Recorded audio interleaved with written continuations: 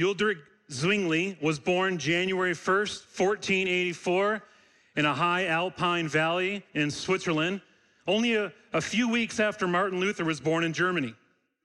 Zwingli's village was situated about 2,000 feet above Zurich Lake, and the family lived in a log cabin on the outskirts of the village. The Zwinglis were a devoted Catholic family with 10 children in all. Ulrich's father was a shepherd and was respected by all that knew him. And as a child, his mother would tell them stories from the Bible, and his father would tell them stories connected with the history of Switzerland. And so the love for the Bible and love for the country and the church grew in Ulrich's heart. Zwingli was a diligent student and was loved by his teachers. In 1498, he traveled to Vienna for a short time to study philosophy. He then went back to the University of Basel, where he graduated in 1502. In the humanist tradition, Zwingli was taught Greek, Hebrew, and Latin, which allowed him then to read the Bible in its original languages. This helped him greatly to understand the scriptural doctrine and truths. And his studies eventually led him, like Martin Luther, to his belief in the doctrine of Scripture alone and justification by faith alone. Near Zwingli's hometown was the town of Glarus. Since they had no priest, the people asked Zwingli to be their priest, and he agreed, and the ceremony in which he was installed as priest was the same church where Jan Hus had been condemned to death years earlier. While serving the church there, he continued to study the Bible and began to see the importance of Scripture over and against the traditions of the Roman Catholic Church. The Pope claimed to be infallible or without error when he spoke officially on behalf of the church. But Zwingli began to see that the church did not abide by the truths of Scripture. And more, the Holy Spirit opened the eyes of Zwingli to see the errors of Rome. He grieved over the sin and corruption of the clergy, over the ignorance and disregard for God's word, and he wondered how the church could survive if it was so corrupt. He decided to travel to Basel again and get answers, and there he met Erasmus and was impressed with his knowledge and respect for God's word. Shortly after Zwingli returned to Glarus, people noticed a change in him. He preached powerfully from the scriptures, expounding its truths. He didn't renounce the Catholic Church yet, but he held up the word of God as the only supreme truth. The people responded well and learned to love the word of God. He would move and be appointed as the pastor of Grossmünster, the great cathedral in the city of Zurich. And on January 1st, 1519, he started preaching in Matthew chapter 1, verse 1. Now, friends, this was unprecedented. When you show up for church at that time, all you had was the Mass and perhaps an occasionally homily. That's a short sermon, of which I will not have today. Occasional homily during Advent or Lent. You never heard an expositional sermon. But that's what Zwingli did, starting in Matthew chapter 1, verse 1, and preaching systematically, verse by verse, through the New Testament. In about 3 years of this, Zwingli recognized that what he saw in the church and what he read in scriptures were two different things. So in 1522, during Lent, he and a few of his fellow noble citizens of Zurich gathered together and had a sausage supper. Now, during the Lent, this was forbidden according to the canon law. But Zwingli recognized that this was a tradition, and it wasn't in Scripture. Things quickly came to a head as it literally became a debate with the town council. The city of Zurich sided with Zwingli, and the city became reformed. On October 11th, 1531, at the age of 47, Zwingli died unarmed on a battlefield near Kappel, Switzerland, serving as a chaplain. He was serving to the Protestant troops, carrying only a flag and a Bible. He was kneeling over a wounded soldier, telling him about Jesus Christ when he himself then was wounded. When a soldier approached him and asked if Zwingli would like a priest to make his final confession, Zwingli utterly refused. Then and there the soldier realized Zwingli was a Protestant and killed him with the sword. His body was then cut into pieces, burned, and his ashes were spread. Zwingli's ministry within the church was filled with difficult times, with abuse of power by church leaders, false teaching, people being led away and misguided by selfish clergy. Zwingli, the Swiss giant of the Reformation, was particularly indignant about the ceremony and hypocrisy and idolatry of man-made religion. The same could be said of the church when Paul writes this letter as false teachers have arisen to lead people away into man-made religious duties that distracted them from the beauty of the gospel. And so we come back to the third chapter of Paul's second letter to Timothy, and maybe Paul fears that Timothy will just be optimistic, hoping that all of the nonsense of the false teachers will just fade away if possibly he just ignores it. Maybe the storm will pass if he turns the other cheek, if he just accepts this as normal. But history doesn't look favorably towards those that refuse to lead when there's issues in the church. The church is and will forever be reforming until Jesus comes back. And the duty of the elders is to guide the church through these changes, leading people to be faithful to God. Friends, we are living in the last days. Paul reminds us of this. And we need to understand the times. We need to understand the lives of false teachers and the ministry that they propagate. So we're going to continue in our series and pick up where we left off last week in 2 Timothy chapter 3. And if you haven't turned there, please do. If you don't have a Bible, we have some provided in the seats there, and it's on page 936, 2 Timothy chapter 3. And Lord willing, we'll look at the first 9 verses here this morning. So follow with me as I read. But understand this, that in the last days there will come times of difficulty. For people will be lovers of self, lovers of money, proud, arrogant, abusive, disobedient to their parents, ungrateful, unholy, heartless, unappeasable, slanderous, without self-control, brutal, not loving good, treacherous, reckless, swollen with conceit, lovers of pleasure rather than lovers of God, having the appearance of godliness, but denying its power. Avoid such people. For among them are those who creep into households and capture weak women, burdened with sins and led astray by various passions, always learning and never able to arrive at the knowledge of the truth. Just as Jannes and Jambres opposed Moses, so these men also opposed the truth, men corrupted in mind and disqualified regarding the faith. But they will not get very far, for their folly will be plain to all, as was that of those 2 men. Friends, God will not abandon his church. In a day where politics consumes our headlines more than anything, we need to be reminded this morning, friends, that before there was ever the United States of America, there was the church. And after there is the United States of America, there will be the church.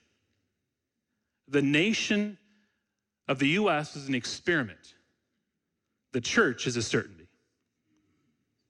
And I pray that through this series, we would learn to love the church more and more and trust God increasingly and look forward to the hope that we have when this life is over. So I want to pray, and then we'll begin. Father, we come here to this place with burdens and weights that we have carried this week. And we come to sit before your word, and we ask that you would come and teach your people. Build them up in the hope of your word this morning. Transform our hearts into yours. Give us eyes to see and to love your truth. We long to be with you for all eternity. And remind us again this morning of the hope that awaits us after this life. Grow us in godliness this morning as we consider your word. Help us to understand that godliness begins and ends with adoration of you. We pray this all in Jesus' name, amen. I have 2 points this morning. The first is much longer than the second.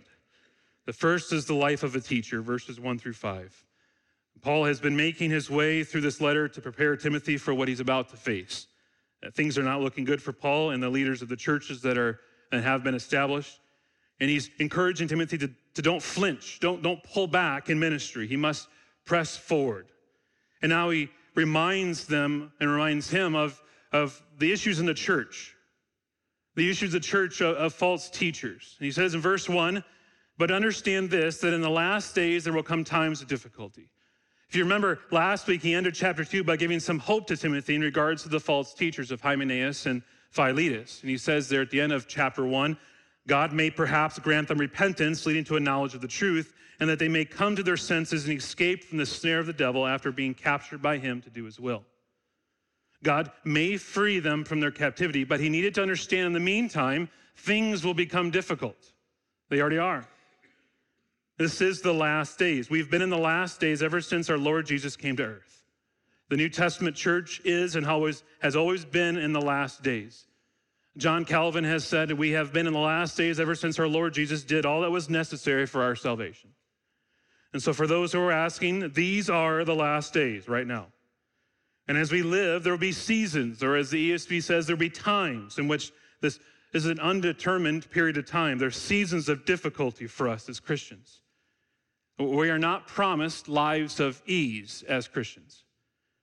Our future is stormy and hard, and we need to be prepared for this. This is the present for us as Christians, and this is the future until that final day when Christ comes for his bride. And so, friends, do not get lulled into thinking that things are just going to turn around and get better. Things are just going to change. We need to make sure that our hope is not placed in this world. We need to have an otherworldly hope, something that cannot be taken from us. And the problem of false teaching was not new to God's people. Jeremiah wrote, "And the Lord said to me, the prophets are prophesying lies in my name. I did not send them, nor did I command them or speak to them. They are prophesying to you a lying vision, worthless divination and deceit of their own minds." And the most troubling thing is that trouble often comes not from the outside of the church, but from the inside.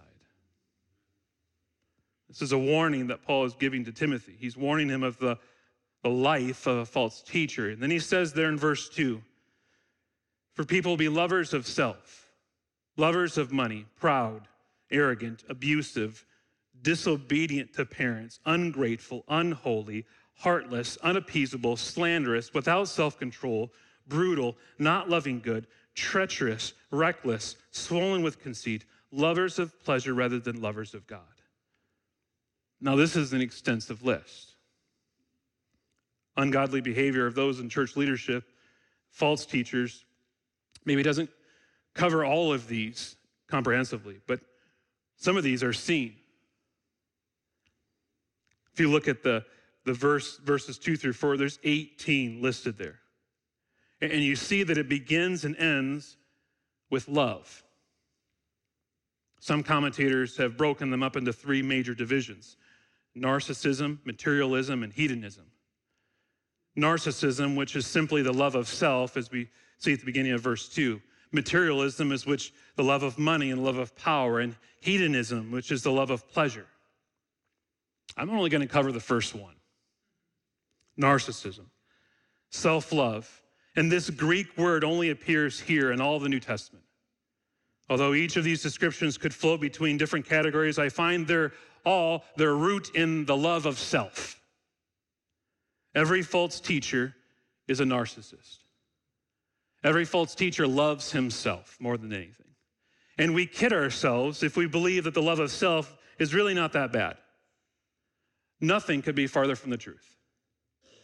The love of self that goes unchecked will eventually and quite logically lead us to sacrifice everyone who is not equally committed to me. It's the paralyzing fear that if I don't love myself, no one else will. If no one will think of me first, then I have to do it. So we become self-motivated, self-loving so we can be protected. It's to keep our shields up. We will sacrifice our family on the altar of ambition. We will sacrifice our loved ones on the altar of perceived peace. We will sacrifice our church family on the altar of comfort.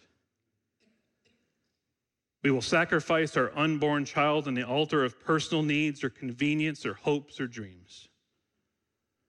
Friends, the abortion industry keeps on rolling simply because the world is teaching us that we need to love ourselves more than anyone else. We need to think of ourselves more. Abortion is the anti-gospel.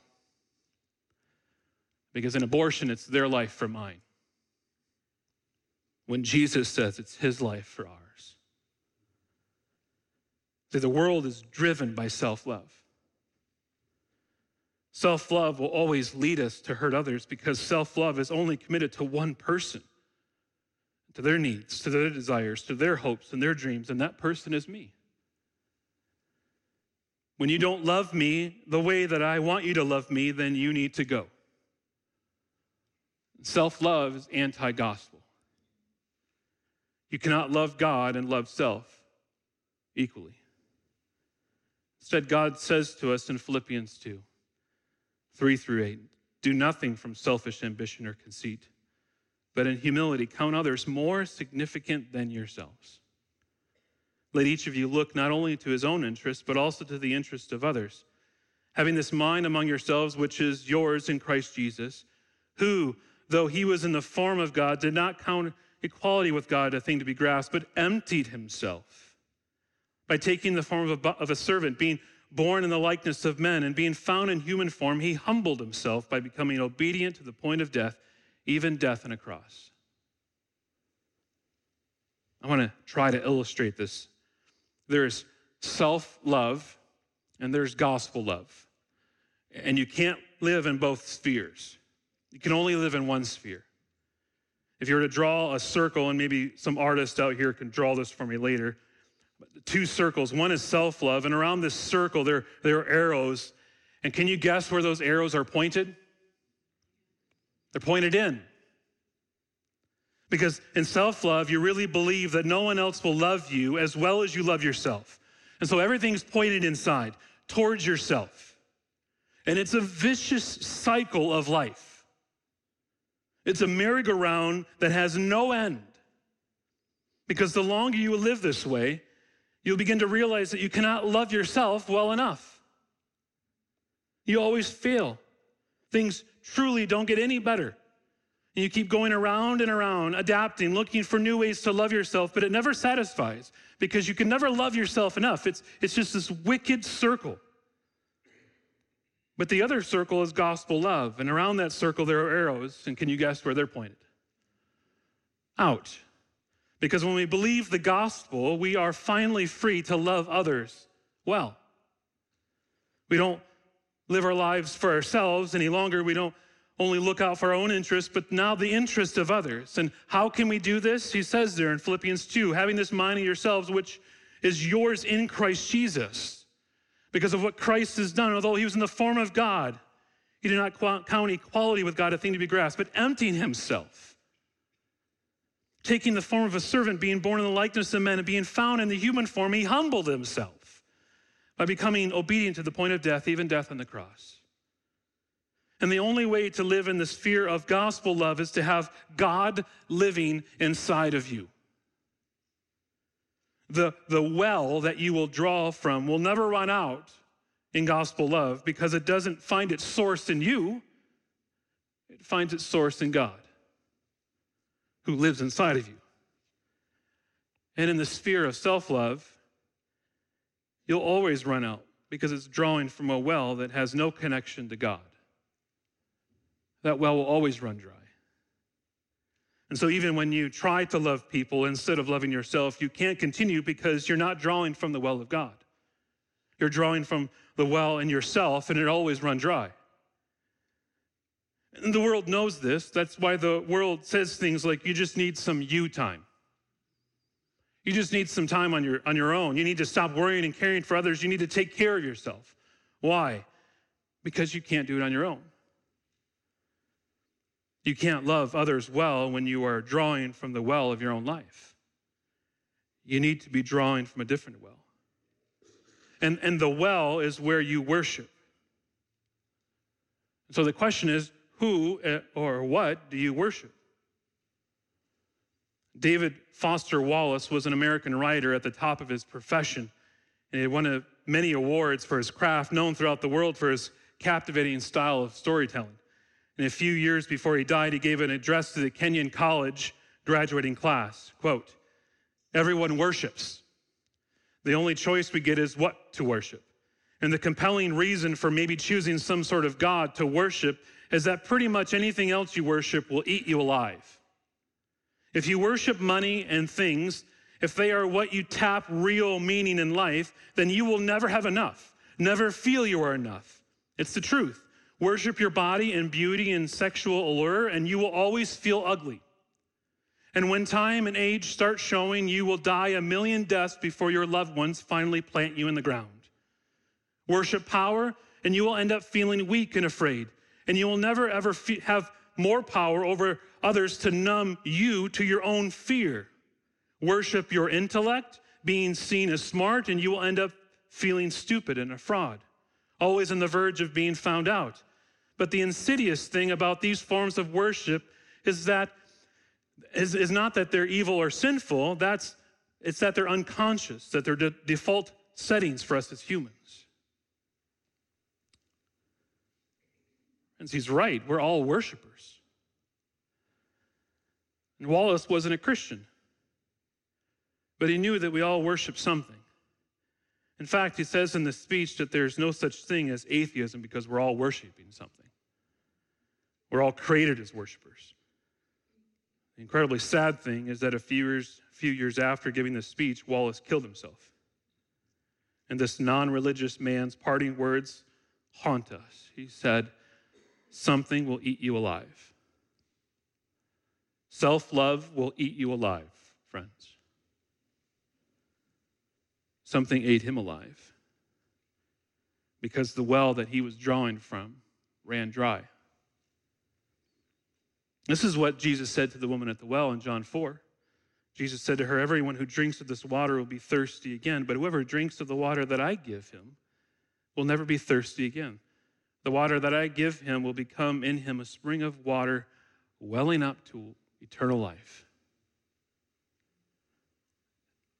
Every single one of you here is worshiping something.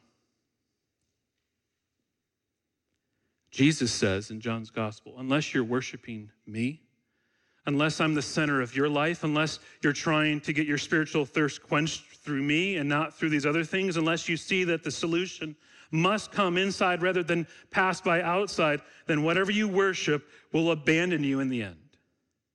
It will leave you. It will crush you. It will eat you alive. Who are you worshiping this morning? Who are you loving most? Yourself or God?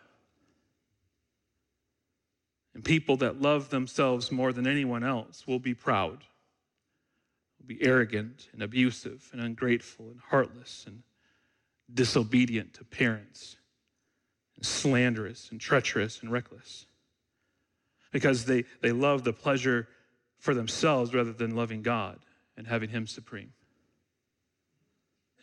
Thomas Watson has said, "We shall never enjoy ourselves fully until we enjoy God eternally." And he's right. The longer we chase after the self-love, the love of things, the love of money or pleasure, we prove this to be true. None of those things will satisfy. It's like chasing after the wind. Friends, there's not a redemptive syllable in the entire paragraph of verses 2 through 4. And I'm not going to cover each one. I'll leave that up to you to study. These false teachers do not enjoy God. They do not love God. But they enjoy the counterfeit display of godliness. Paul writes there in verse 5, "Having the appearance of godliness, but denying its power, avoid such people." There's nothing wrong with having appearance of godliness as long as it's real and it finds its birth through the power of the gospel. Calvin said, "Some prefer a gospel made up in their heads, but which leaves them free to sin as much as they'd like." And this verse describes those people who externally have on the outside beauty and of authentic religion, yet on the inside, they're no different than the unbelievers that live around them. They will take the name of Christ on their lips, but don't have the power of Christ in their hearts. They are professors, but not possessors. John Stott said of these false teachers that they evidently attended the worship services of the church, sang the hymns, said the amen at the prayers, and put their money in the offering plate. They looked and sounded shockingly pious, but it was form without power, outward show without inward reality, religion without morals, faith without works. Do you want to know what keeps me up at night, what haunts my thoughts as a pastor, as I shepherd this church, and what causes me to pray the most? It isn't the programs, it isn't the services, it isn't the direction this church is going. It's that there will be people that are seated right here this morning, although having the appearance of godliness, serving the church, teaching, attending, giving, but denying the power of the gospel.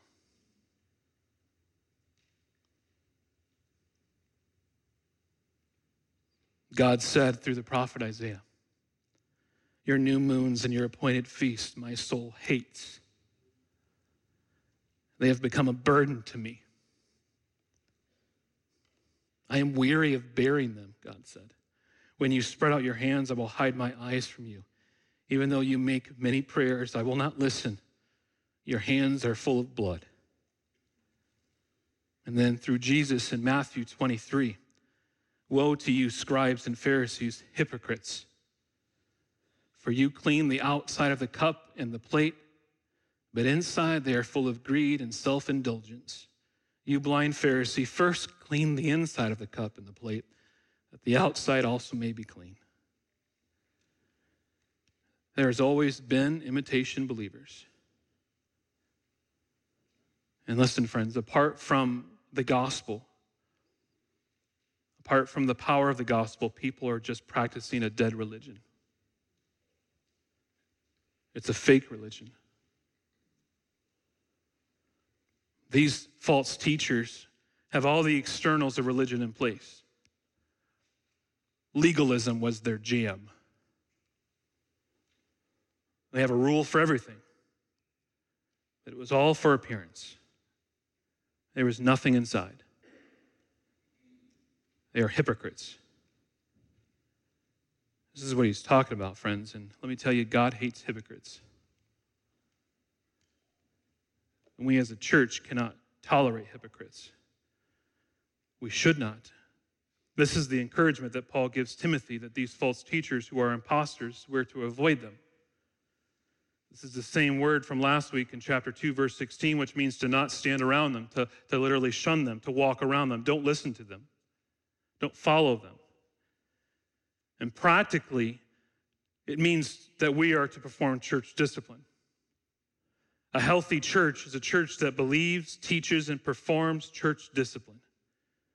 These teachers who are not battling their sins, they're not waging war on their sin. Instead, they're indulging their sin, covering their sin with outward appearances. They refuse to repent through their inaction to crucify their sin.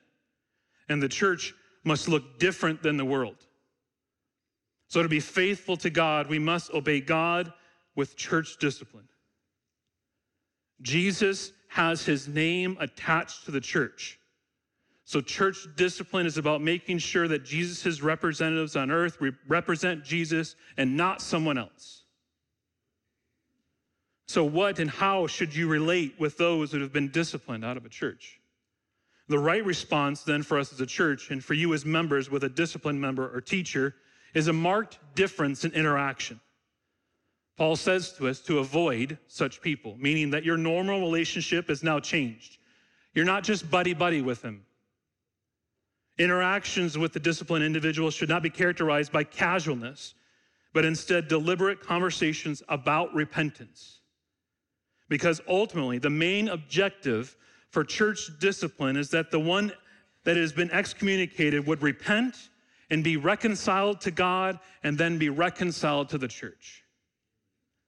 And these are hard things for churches. They are never happy times. And we should grieve anytime we have to follow through with church discipline. Friends, we shouldn't be like these false teachers with a form of godliness. We should not just have the form, but the substance of godliness.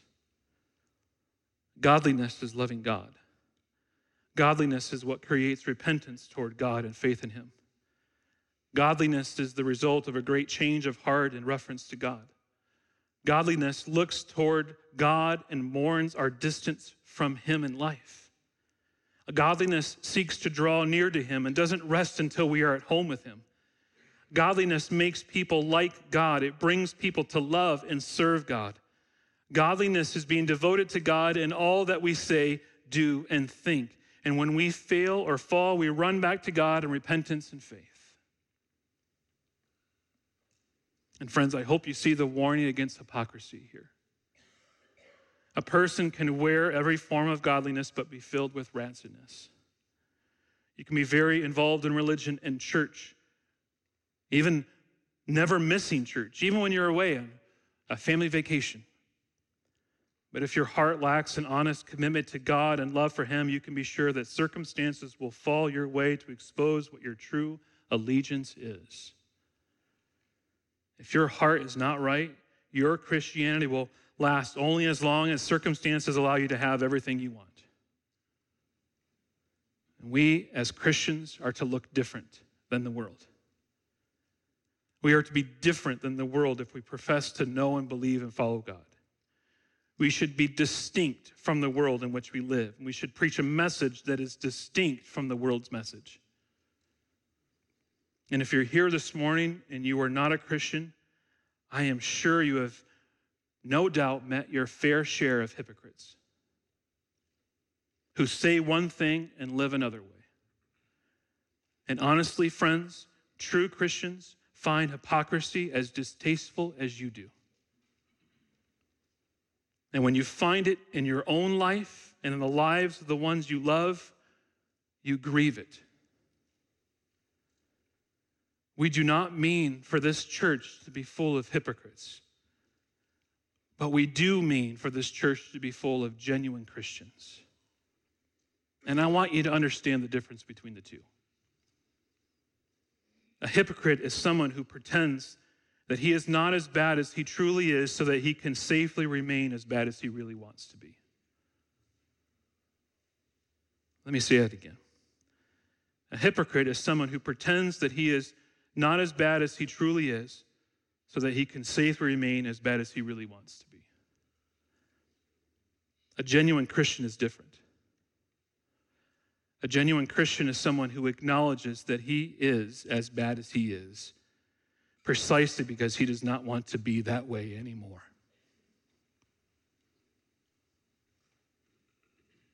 A Christian is a repentant sinner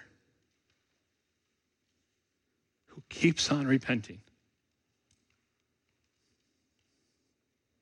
A Christian who doesn't repent is like a writer who doesn't write.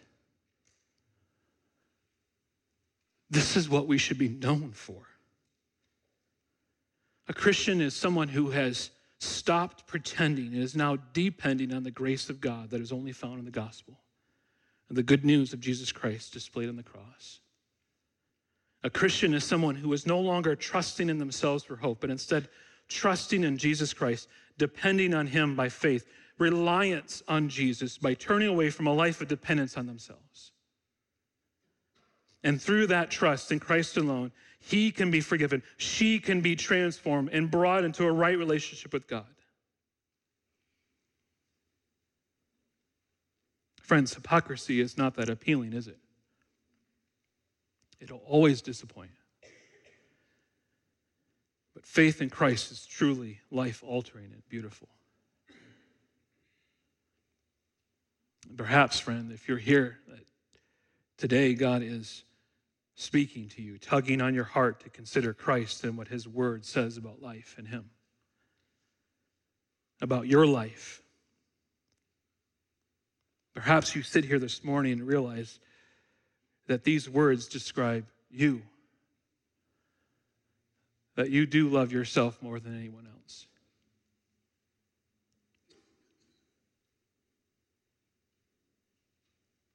I pray, and I have been praying this week, through the power of the gospel, the power of the Holy Spirit convicting your heart, that you would turn from your trust in yourself and your ways of living and trusting in what you think is best, and turn to Christ and trust in him for hope and peace that will last for all eternity. Perhaps today is truly the day of salvation for you, friend. Don't let this morning end without talking to someone. Maybe someone who invited you, or a person in your row, or myself, or another elder. There are many here this morning that would love to talk to you. They're the ones smiling because they've been forgiven. They would love to walk you through the gospel so that you too can have understanding and hope in him. I said that was the longer point.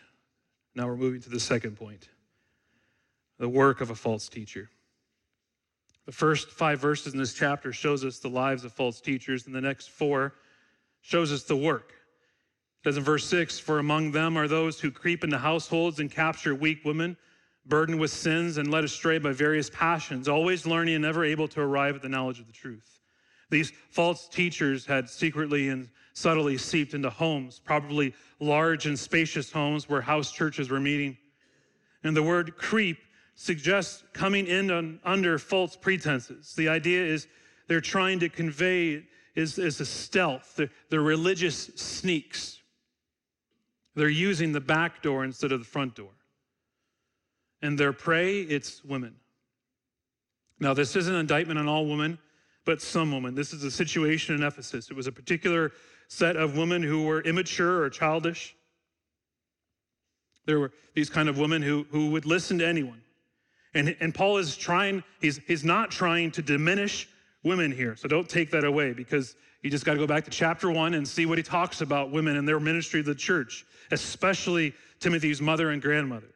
So he's not anti-woman. He has a specific type or group of women in mind. And these false teachers have come in to capture them. This is a military term, meaning to take prisoner in time of war. And Paul is painting a picture of passive helplessness. He says they're burdened with sins and led astray by various passions. Women with a guilty conscience that is weighed down by sin and a will that has been captured by evil desires. These women were easy marks for the false teachers. These women were duped by the new methods of these false teachers, the new fad, the new technique that could give them hope or freedom. Instead, Paul says that they're always learning and never able to arrive at the knowledge of the truth. And these men were not preaching the gospel of peace. Instead, they're preaching a false gospel of works, of doing more. And the home is a spiritual battleground, and we cannot grow sleepy and casual about it. And now I need to pause, and I need to speak to married people in our midst, because he's talking about the home. And so if you're single here this morning, please do not tune me out, okay? Stay with me. If you desire to be married someday, please take careful notes. Look to apply this in your life. If you do not desire to be married someday, please take careful notes so that you can encourage and pray for those that are, okay? So listen for ways to pray and encourage married people in your life. First, I want to speak to husbands. Husbands, you need to guard your home. Guard your families against false teachers, against false teaching. And the surefire way to know what is false teaching is to know the truth. So husbands, you need to be in the Word daily, soaking up the Word for yourself, the Bible. The home is on attack and has been for quite some time. Worldly teaching and thinking has been seeping into home through the mail, through television, now more prominently through social media. And we need to be aware of this, men. We need to guard your home. You need to guard your wives from false teaching. You need to guard your wives from false thinking of what beauty truly is, as they're bombarded with unattainable images of false beauty. Engage with your wife. Lead her with regular discussion on what the gospel is and what the gospel isn't. And wives, I'll come to you, but I'm going to say, make it easy for your husbands to lead. Husbands, are you aware of the false teaching that your wife is hearing? Are you engaging with her in regular discussions on what she's hearing and reading? Are you leading your wife to rest in the truths of the gospel more than the lies of this world? Are you leading your wife to understand on a regular basis that she has been forgiven completely of her sins through Jesus Christ? Or is she having to do this all on her own? Or furthermore, are you making it incredibly hard to believe that she is forgiven because you are so seldom willing to forgive her? Are you leading your wife to deal with the sins that she struggles with? And you may believe that because she doesn't struggle with the same sins that you struggle with, that she doesn't struggle with sin, but that's not true. She does. Do you know them? Do you know what they are? Do you regularly pray for her about those?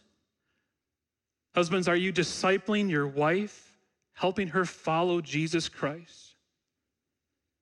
Are you regularly trying to lift the burden of her sin through the power of the gospel? Or are you there to regularly remind her of all the shortcomings and failures?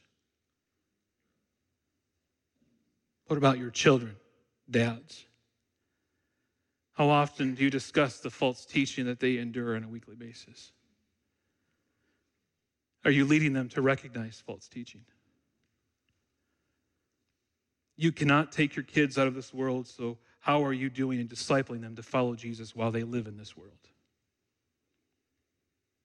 Men, you need to guard your homes. Preach the gospel regularly in your homes and rest in the gospel of what Christ has already done. Wives, you have been entrusted with an extraordinary gift to care for your husband. And some of you have been entrusted with an extraordinary gift to care for children. In regards to kids, it's a sacred thing. You are raising worshipers in your home. And one day they will leave your home and they will worship something. They will worship someone. Don't be like the woman here in this passage. Be a wise wife and mother. Strive to understand the Bible, regularly reading and discussing it with your husband. Persevere to the end. Your schedule will change over the years as your life changes, but in this, I want to encourage you women to seek out older women, as Titus 2 says, and learn from them how you are to love your husband and your kids, to be self-controlled, to be pure, to be serving at home, and be kind and submissive. Do not despise the calling of God in your life as a wife and mother. And I encourage you, don't let another week go by without seeking out another woman who is farther down the road of faith and begin a relationship where you can receive help and encouragement. And on that note, older women that are here, those that are mature in the faith, who've been walking with the Lord, if a younger woman comes to you and asks for encouragement or help, don't say no. Respond positively. Don't use excuses on why you can't do this. Allow your schedule to be able to meet at least with one woman and help her walk with Jesus. This is discipling. This is what normal Christians do. Wives, I'm going to encourage you to seek ways to encourage your husbands to love the Lord, to follow his leadership. Love him by submitting yourself to his godly leadership, making it easier for him to lead you and your kids. Encourage your husbands with the gospel. Don't weigh him down with the burdens of his sin. Remind him of the hope that he has because of what Jesus did on the cross. Forgive him when he messes up. Forgive him when he sins. And move on with the power that comes from the gospel. Friends, in all of this, we need to be praying for one another. Take seriously your responsibility as a member of this church and pray for one another. And when you pray through the directory, pray for husbands and wives and fathers and mothers, that they would live lives holy and in obedience to God's word. Don't forget, friends, that the Christian life is not meant to be lived alone. Engage in the lives of others this week. And not only husbands and wives, I pray that you would encourage others in our church that are not married. Encourage them to continue to follow Jesus Christ, to be in the Word, to be in prayer. Sometimes some of the best ministry you can have is just being a friend to someone else who doesn't seem to have any other friends. Just inviting them over for a meal. This is what we should be as a church. I don't want church to be just something we do on Sundays, but how we live in each other's lives throughout the week. So I want to encourage you to step out this week, reach out to another member during the week and encourage them. Ask them what they've read in the scriptures. Tell them what you've read. Pray for them. I've found a helpful practice for myself and the technology we have on Wednesdays. I tend to text a bunch of people just so I can encourage them and pray for them. It doesn't take very long. I encourage you to do the same. That's why one of the main reasons we have a church directory, so we can be in the lives of each other during the week. Well, church, at the end here of this passage, things may go from bad to worse. Look at verse 8. Just as Jannes and Jambres opposed Moses. Now these were the names of the Egyptian magicians from the book of Exodus. And so these men, he says, these men oppose the truth. Men corrupted in mind and disqualified regarding the faith. But they will not get very far, for their folly will be plain to all, as was that of those two men. We may be distressed by false teachers, rightly and understandably. There are false teachers who plague the church today as a whole, using sly and slippery methods to creep into flocks. And there's something blatantly wrong with the heresy. There's also something self-evident about truth. Error may spread and be popular for a time, but Paul is right. It will not get very far. In the end, it is bound to be exposed, and the truth is sure to be vindicated. This is a clear lesson of church history. Numerous heresies have arisen, and some have seemed likely to triumph, but God has preserved his truth in the church, and he'll preserve his church to the end. As I end here, only the gospel offers a radical solution to this problem with false teaching. Only the gospel gives us a chance with the issue of self-love. Only the gospel promises a new birth, which involves being turned inside out, from self to unself, a real reorientation of our minds and our conduct, which will make us fundamentally God-centered instead of self-focused. Then, when God is first and self is last, will we be able to live in this world properly and seek to give and serve like him. Friends, we do live in dangerous times. But Jesus promises that he will build his church. He promises that the church will succeed. Even when this world, even when false teaching and false teachers seek to destroy, his church will succeed. So let us not lose hope. Friends, our King is still on the throne. His rule and reign we will forever sing. Let's pray.